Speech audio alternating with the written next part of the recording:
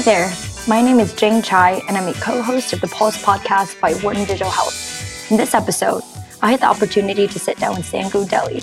Sangu Delle is a Ghanaian investor and entrepreneur with a JD from Harvard Law School and an MBA from Harvard Business School. Mr. Delle was selected by Forbes in the 30 Under 30 Entrepreneurs list in Africa in 2014. Mr. Delle is Managing Director of Africa Health Holdings and the founder, chairman, and CEO of Golden Palm Investments. We're so excited to have you on the podcast today. Excited to be here. Excited to join you and glad you're doing this podcast. Great. So we'll start off with a little bit of introduction on your background for our listeners who may not be as familiar. Can you describe a bit about your childhood and what your experiences were like growing up? Sure. So, I grew up in Ghana in West Africa, and I was born and raised here. Had a bit of exposure to the region, to the West African sub-region, and then moved to the US, got a scholarship to attend high school. Went to the Petty School in the US. And after that, went to Harvard for my undergrad and as you mentioned, for grad school as well. And for the past 15 years, I've been involved in various investment and entrepreneurial ventures related to the African continent. How did you become interested in entrepreneurship and investment, and specifically the focus on Africa? So I think growing up, I grew up in a very Pan-African household, right? So even though I was born in Ghana, my father is from Ghana. My mother's family is mixed. So my family is a mix of Ghana, Egypt, and Burkina Faso, right? And my father's work, he's a doctor and a human rights activist. His human rights activism work in particular meant that when I was growing up, I grew up with refugees from Sierra Leone and Liberia. And so I was intimately involved and exposed to things that were happening across the continent. And so I had that Pan-African consciousness to start with, right? And then I think part of it was also those experiences growing up. I distinctly remember some of the refugees I had the great fortune of meeting as a kid. You'd meet young men who had their limbs chopped off during some of the brutal civil wars, or grandmothers who, in the midst of the civil war, grandmothers who had faced all sorts of violence from rebels young enough to be their grandson. And I think those sorts of experiences really scarred me and shaped my consciousness in ways that I always knew that whatever it is I ended up doing, it would have to be connected to the African continent. And one particular incident that sticks to my mind was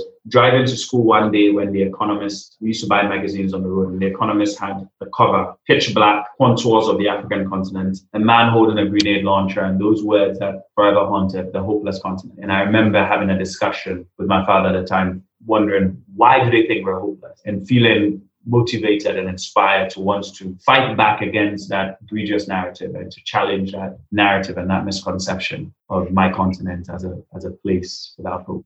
I recall that exact Economist cover, and I think for many Africans or individuals who descended from the African continent, that image was so poignant and I think really drove home a point around opportunities and reframing the narrative, especially as we move into the next decade in the 2020s, about all the different investment opportunities on the other economic, healthcare, and other industry occurrences that are present and very much vibrant on the continent. And so broadcasting that to the West, especially against a historical narrative that paints Africa as a very disadvantaged continent, I think is very much well taken. I'm curious, given that conscientiousness that you described around Pan-Africanism and the opportunities to move forward or help boost the continent, what led you to explore entrepreneurship and investment specifically as the tool or the channel by which you think you would add the most value in achieving that mission? So, it's been an interesting journey there, because I think that growing up, I was very much your, big activist, right? Human rights activist, down with the system, burn it all down. And I actually have this picture, which I'll probably share with you after this podcast, with me leading this massive rally freshman year. We did a sit down in the president's office, marching for workers' rights. And at that moment in time, if you asked the younger me that I would get involved in business, I would have been apoplectic. I would have said, no way, it's impossible. Business is evil, terrible. We need to bring it down, and we need to fight for workers' rights and for the revolution. But I think a number of different things happened. So one moment in particular, which I remember, was when I set up Clean Aqua, which was a water and sanitation nonprofit. Our first project was a community called Ejimante in Ghana. And it had a spring that was infested with E. coli and very high infant mortality, high incidences of diarrhea and other water-related diseases. And so we went in to get involved, put in water infrastructure, sanitation infrastructure, work with the community. And I remember at one of the community meetings, we had everyone in the community out. And I'd asked them the question, what are the greatest needs in this community? And I was stunned by one young man got up and said, Yepejuma, which translates to we want jobs, right? And so that sparked this conversation with the rest of the young people in the community where it became very clear to me that while they recognized and appreciated the water infrastructure we had put in, they wanted to be empowered to pursue their own destiny, right? They wanted that economic empowerment. They wanted to be able to take care of their own needs. They wanted jobs. They wanted a sustainable form of development and not just a handout or you give them infrastructure without them being able, which is great. That's important. I'm not saying it's not, but we need more than that. And so that really inspired this philosophical change in my approach on how best should we aid communities in need? And that set me on a journey towards using entrepreneurship and investment as tools to bring about sustainable change. I'm also curious to understand what it was like for you going from such a Pan-Africa background to a very institutionalized Western organization such as Harvard. What was that experience like when you first arrived? And did you find that the environment and atmosphere and your peers actually helped expand your view of the world? Or was there a bit more of a dissonance in terms of culture and new experiences? Yeah, so I think that, look, by and large, I had an extraordinary experience at Harvard, right? It was by far some of the best years of my life. I met people from all over the world, right? I met people who pushed my horizons, who taught me new things, all sorts of people. I mean, I literally met someone, his parents were involved in the Iraqi war. He was, they're Kurdish, right? I knew nothing about the intricacies of the relationships there, right? I would meet people from Pakistan, I would meet people from Australia, and even within the US, okay? I met people from Alaska. I met people from Appalachia. I met people from different parts of the US that gave me a nuanced perspective on America. And I got to understand that there isn't just one America, there's lots of different Americas, right? And so I think that it was really formative from that perspective. And it was by and large really extraordinary. And I was able to have the opportunity to really explore. And it's no surprise that it was at Harvard where I got my inspiration for social and economic entrepreneurship. That's where I started my business 15 years ago. That's where I co-founded my nonprofit 15 years ago. So I owe a lot to the school. That said, Harvard and I think Penn and all these institutions are not perfect. And like America, they represent the very best and sometimes also the very worst. And so there were some regrettable incidents, right? There were the microaggressions you experience as a man of color on campus. There were the few times you tried to get into your dorm and people slam the door on you because they assume you're not a student and you need to pull out your ID and swipe yourself in. There was the very regrettable incident that was covered in the press where a number of us Black students were playing flag football in the quad and a resident called the police on us. There were a number of those incidents, right? And those incidents to me are less Harvard specific, to be honest, and more a broader narrative of the challenges and the realities of race in America, right? A reality that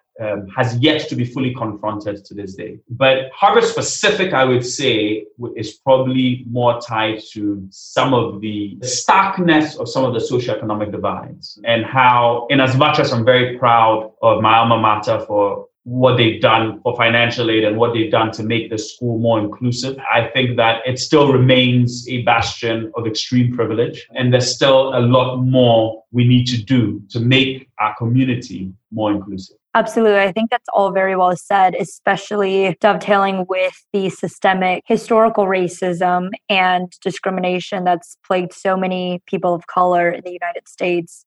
I'm curious how that resonated with you, given your experience in Africa, if you saw similar themes or if a lot of what we're seeing today, and especially as we touch upon later in the interview around healthcare specifically and the disparities there, if that's something that you also saw reflected in Africa. Yes, so of course, I think that there are inequalities everywhere and there are examples of injustice everywhere. And so across the African continent, we're not immune to that either. And it's not every single, you have, on gender, for example, you have countries like Rwanda, which lead the pack globally.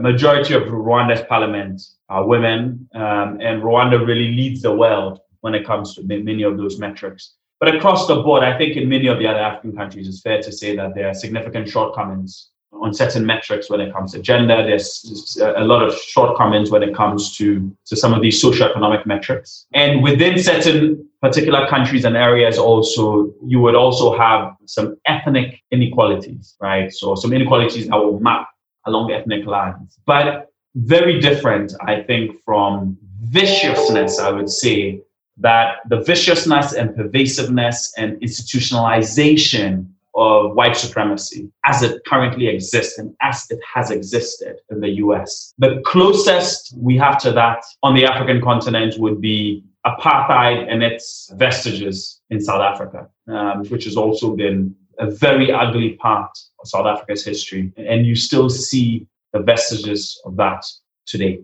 I think a lot of what you said resonates with the American experience. I'm piecing together the motivations that you described in your life. So this piece around social justice and seeing what your dad did with refugees and with social activism in Africa, combined with this idea of also wanting to give back to the continent and really taking advantage of the opportunities that you had in the US to achieve those two goals. So given all of those and all the other hats you wear, for example, your dual business and law degrees, what led you into healthcare specifically? Right. So, healthcare is very personal. I think that for most people you talk to, they have some story, some very personal story about healthcare. I remember my cousin Jose, when I was very young, who lived in Ho, which is about 100 miles from Accra, where they don't have the same access to healthcare. And he was sick. And without doing the right sort of lab test to ascertain the problem, he was misdiagnosed with malaria and he was treated for malaria, when in reality,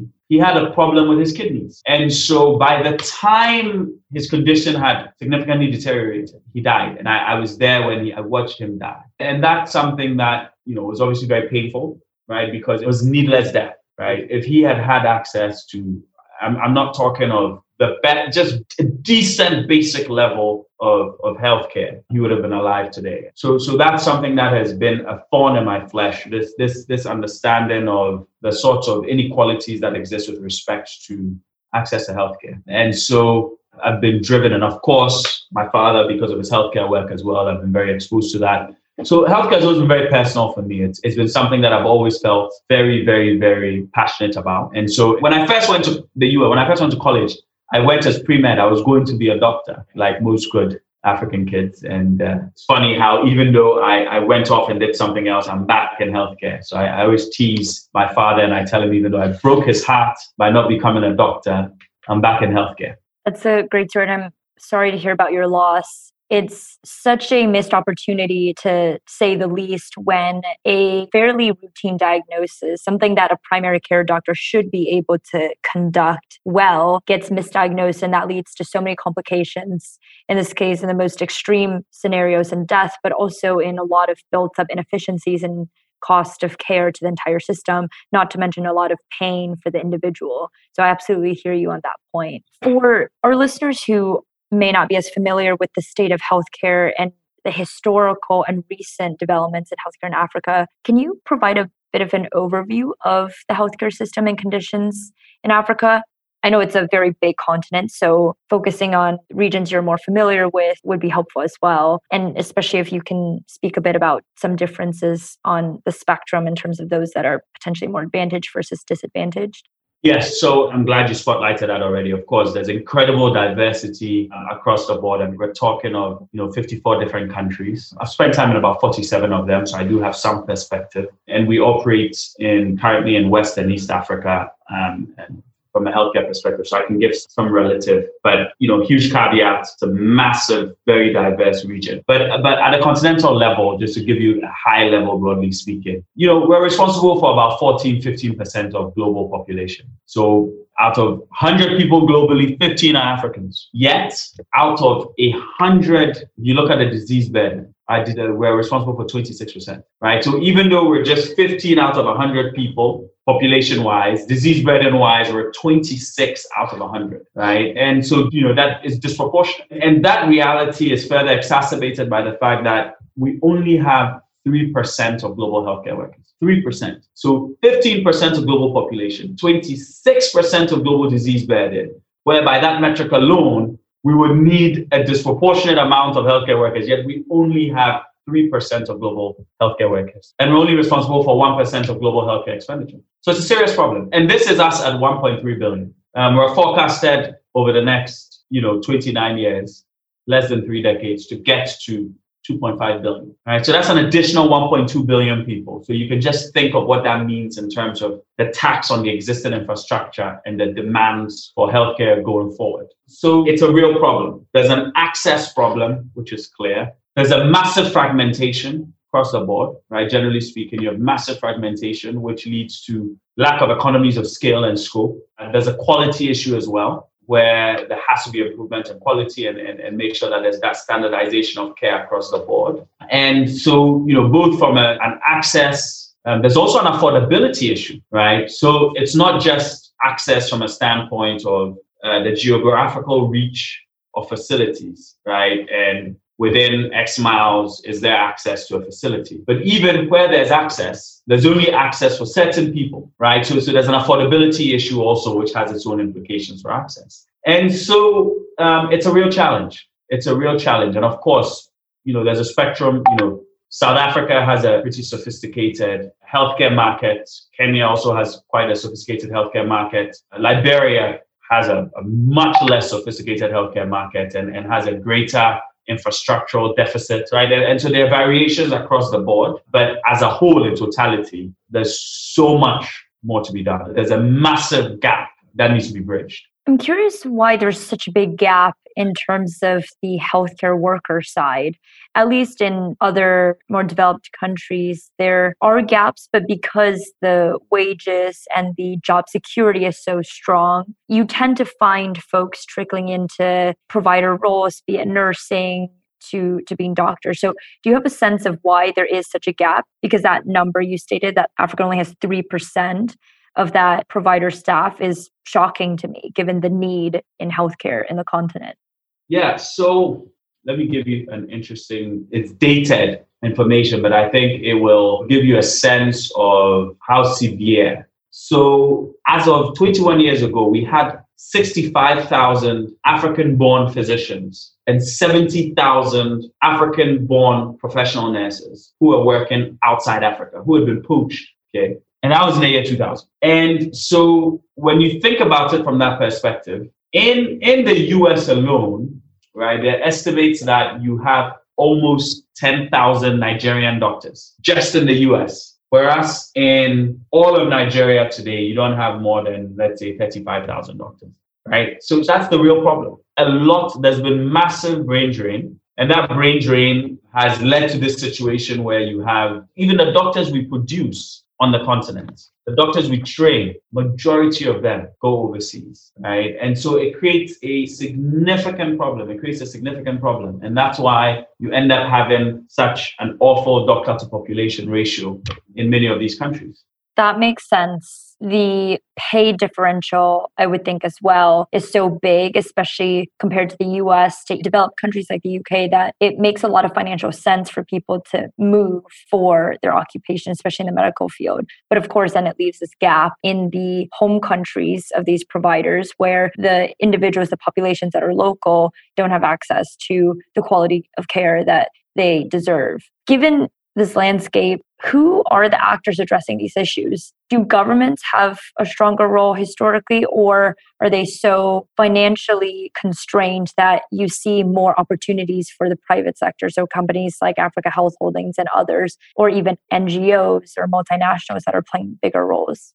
Look, the reality is, in a perfect world, it would be great if, African governments could wake up tomorrow and suddenly plug the gap. The reality is that's not possible. There's significant fiscal constraints on the side of government, and there's only so much they're able to do. And so it necessitates private sector stepping in to fill in the gap. And even in, even in the US, the states, it doesn't fill in all the gap either, right? The private sector plays a key role there. So we have no choice but to kind of leverage both the private and public sectors in trying to bridge this gap. And we have to tackle it holistically across the board, because we obviously need more infrastructure, more doctors, more nurses, retention of them, more training. We need to be able to solve the financing part of it so that we can solve the affordability issue, because insurance penetration in many of these markets is less than 10%, right? So there's so many different parts of the whole ecosystem that have to be resolved for us to be able to bridge this gap.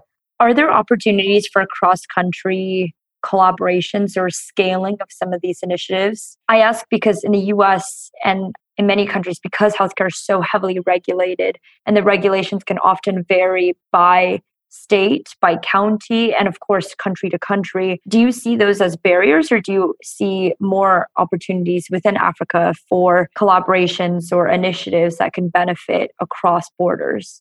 I mean, look, given our challenges, especially when it comes to when you're looking for specialists, right? And given the promise and potential of digital technology. So if I look at telemedicine, for example, we've made a lot of inroads in telemedicine, and there's huge opportunity there. With the most recent passage of the Africa Free Trade Agreement, I think that there's an opportunity for us to push for some of the harmonization of regulations when it comes there, right? Because that will create an opportunity for us to be able to take advantage of some of these emerging technologies and the Africa Free Trade Agreements to really be able to do some things on a cross-border basis. So I think that opportunity exists, but there still needs to be a bit of work done.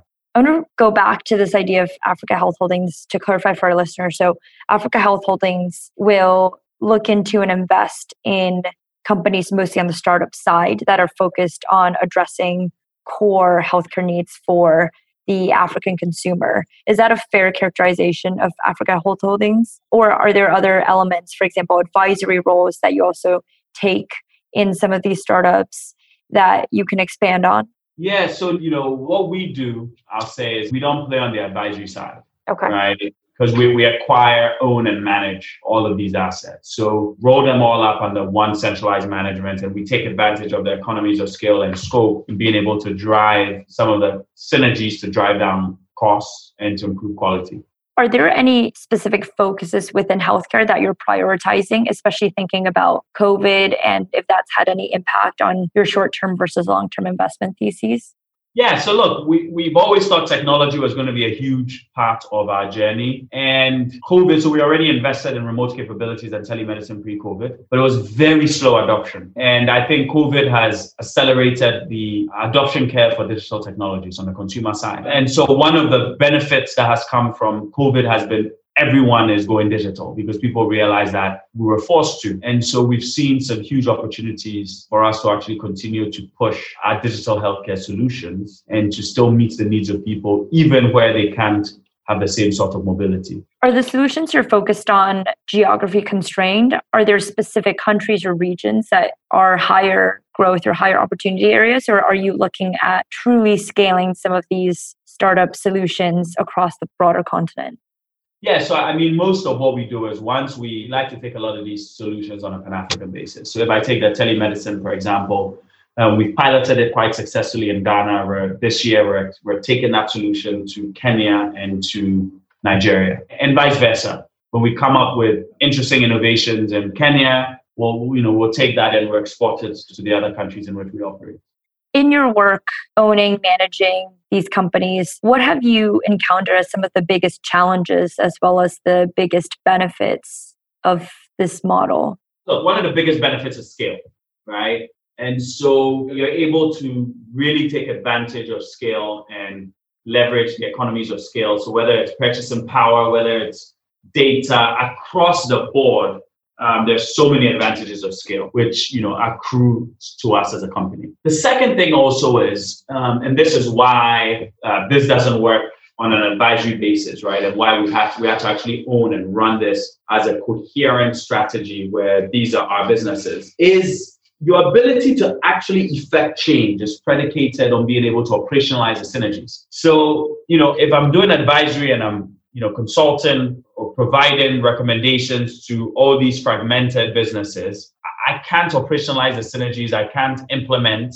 And so realizing those benefits, right, that will come from what we do is left up to third parties where we have no control over that. And so we didn't find that to be quite optimal. It made a lot more sense for us to actually be able to be in control of end to end and to be able to implement and to be able to, case in point, of the 40 facilities we have in our network, I can wake up tomorrow, I can implement a new EMR, and across the board in all the countries we operate, it goes live. I can't do that if it was fragmented and we didn't have ownership. I'd then have to go to every single one and convince them. And so from a friction perspective, it's just not efficient. And so there's a much higher ROI, both from not just from an economic perspective, but even from an impact perspective. There's a higher impact ROI from being able to have ownership and control ownership by that. Given the scale that you're describing and the various different points in the healthcare delivery system that Africa Health Holdings spans, how do you engage investors to help them understand the mission that you're trying to accomplish and bring them along the journey? And also, have you found that a lot of the investors you're engaging are African, or are you also leveraging some external capital from Western or non-African sources? So I think that we've been able to quite successfully tell our story. And importantly, I think that the impact on the ground has been able to tell that story, right? And we've been able to get some incredible global investors who've been a part of this journey. We have investors US-based, a lot of our investors are US-based. But we also have some investors that are based in Asia, and then we have some investors that are based in Africa as well. And so we're able to mobilize this group of global investors with global experiences and to leverage that, to really help us build Africa's healthcare future, as our big vision is. And so I think the beauty of it also is we're not just at a stage where this is conceptual or it might be difficult to understand. We're already at a stage where we're 250,000 patients every year and in 3 different geographies. And we intend to scale that even more where, we want to, over the next 2 years, we want to get to 5 million patients. And so we have some aggressive, ambitious goals to really solve the healthcare challenges on the continent. And we're really fortunate to have some of the most prominent and exciting investors. We have people like Briar Capital, who have been really incredible in supporting us on this journey. So that's something where I think we've been quite fortunate to have great investors that are aligned on the values and that are aligned on the vision, and that have been quite supportive in helping us do what we do. In the context of everything you described above, can you describe a bit of what Africa Health Holdings does and how you envision Africa Health Holdings fitting into the overall mission and narrative of solving sort of the key motivations that you have outlined throughout your life? Yeah, look, so our big thing is, internally we say, look, we're building Africa's healthcare future. And the way we're going about doing it is we want to be able to solve the healthcare needs of the African consumer. And so that is, we're trying to democratize access. We're doing this in lots of innovative ways, both through using telemedicine, but also using even that hybrid model where there's some places, take telemedicine. I'll tell you what's interesting, okay? Telemedicine sounds like, yes, this is a solution to democratize access, but you have to contextualize it for our continent where majority of people still use feature phones. Smartphone penetration is rapidly growing, but it is still a minority of the population. And even with that, there's the question of affordability of mobile data. And so in a counterintuitive way, telemedicine, if you just do it app-based on your phone, actually reproduces inequalities because it means that only the very rich have access to that, right? So you need to rethink how you use telemedicine to democratize access. And that's where we take a hybrid model to say, look, we'll put in these micro clinics with telemedicine where people can come in, right, where there's strong internet there, and they can use some of those virtual doctors' stations to be able to interact with doctors, right? You need to really adapt some of those technologies to make sure that they map and they actually solve some of these peculiarities and idiosyncrasies, right? And so for us, it's really about how do we take innovation and technology and how do we adapt that to our African idiosyncrasies and use that to come up with healthcare solutions to the African consumer. And so both offline and online across the board, we're solving these healthcare needs.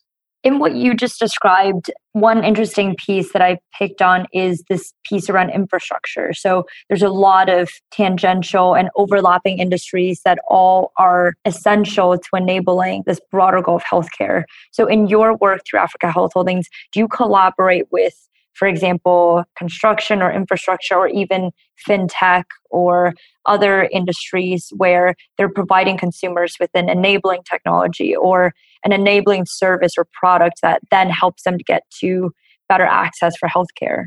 Yes. So no, partnerships are key to our growth strategy. And in fact, especially on the technology side, there are lots of partnerships we've been doing. Of course, we've been focusing on building technologies, but we've also been partnering with others, especially when it comes to applying AI. We signed an MOU with Sumitomo, where we've been working with them on being able to leverage some of their AI technologies and apply it to our context.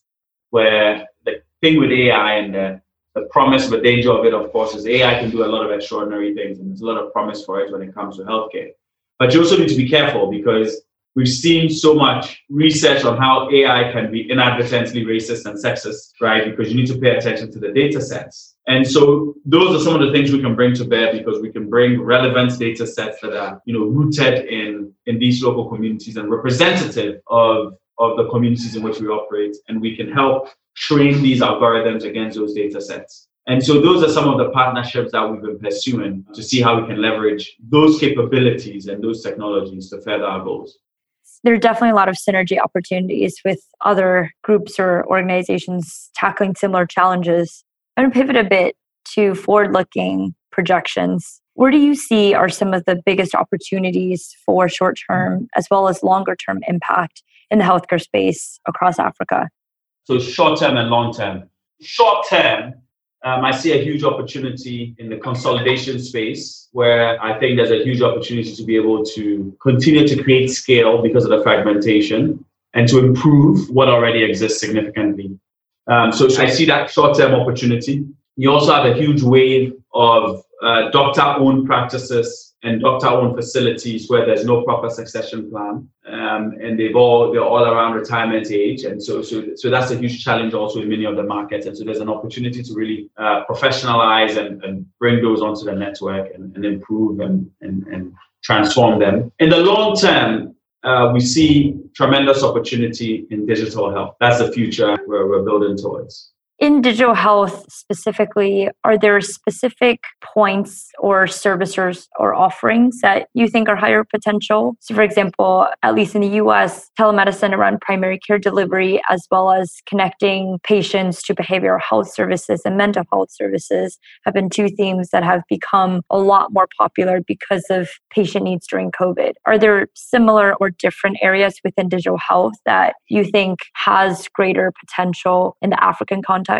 Yeah, so look, I think that there's certain verticals that lend themselves quite well when it comes to digital health. One of them is mental health, where we're doing that on our platform. And we see tremendous opportunities there. It helps solve the issue of stigma, right? Where people worry about the stigma and not maybe coming to an in-person facility. So that's a huge opportunity. Another is dermatology, where skin is top 5 disease burdens in many of the markets in which we operate. And it's often linked to all sorts of other parts, right? So sometimes you might have, for example, you might see a manifestation, a dermatological manifestation, but the real issue might be a venereal disease, for example. So that skin also lends itself very well for telemedicine. And so that's one thing we're also looking at. But the other thing also that we're quite excited about and we're making inroads in is around even wearables. What wearables allows us in terms of preventive medicine. We're also actively looking at genetics and how we incorporate genetics into delivery of care so that you can have more personalized medicine. So we're trying to figure out how we can leapfrog on the delivery of care and on really looking at preventive care. So these are some of the areas that I'm quite excited about. Digital health is absolutely one of the frontiers of medicine right now. However, a more pressing need, especially around COVID these days, is around vaccine distribution and administration. Can you speak a bit about how that's unfolding in Africa, and if you think that the rollout as well as the aftermath will be ultimately beneficial for Africa in terms of getting that system right and what those implications may be moving forward for healthcare delivery? So look, right now, COVAX has supported some of the African countries. Ghana was the first to receive shipments of 600,000 vaccines, which will vaccinate 300. If you think of it from a 2-dose perspective, that's 300,000 people. They get both doses.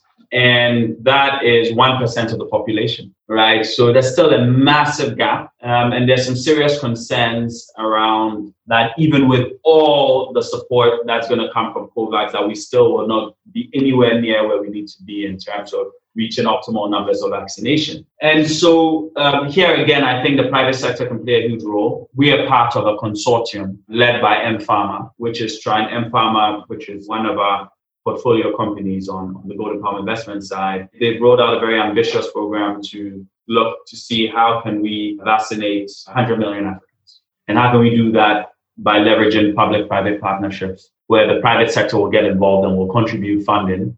And it's tied, the idea is it's tied as part of an economic recovery. Because the reality in our market is COVID has obviously been a devastating public health crisis, but it's also been a devastating economic crisis. And unlike, the US, for example, where there was a massive stimulus bill and there was another one that was sent, which was sorely needed, many African countries simply do not have the fiscal space, right, to even be able to pass a stimulus. And so people are struggling, and a lot of people depend on day-to-day livelihoods to be able to feed themselves and their families. And so there's a compelling overriding need to get people back to work and to be able to get the economy back to track and to be able to get back to as normal as we can from a pre-COVID perspective. And so this is where the private sector, we're involved in those conversations and those plans. And we think there's room for the private sector to help from everything, from the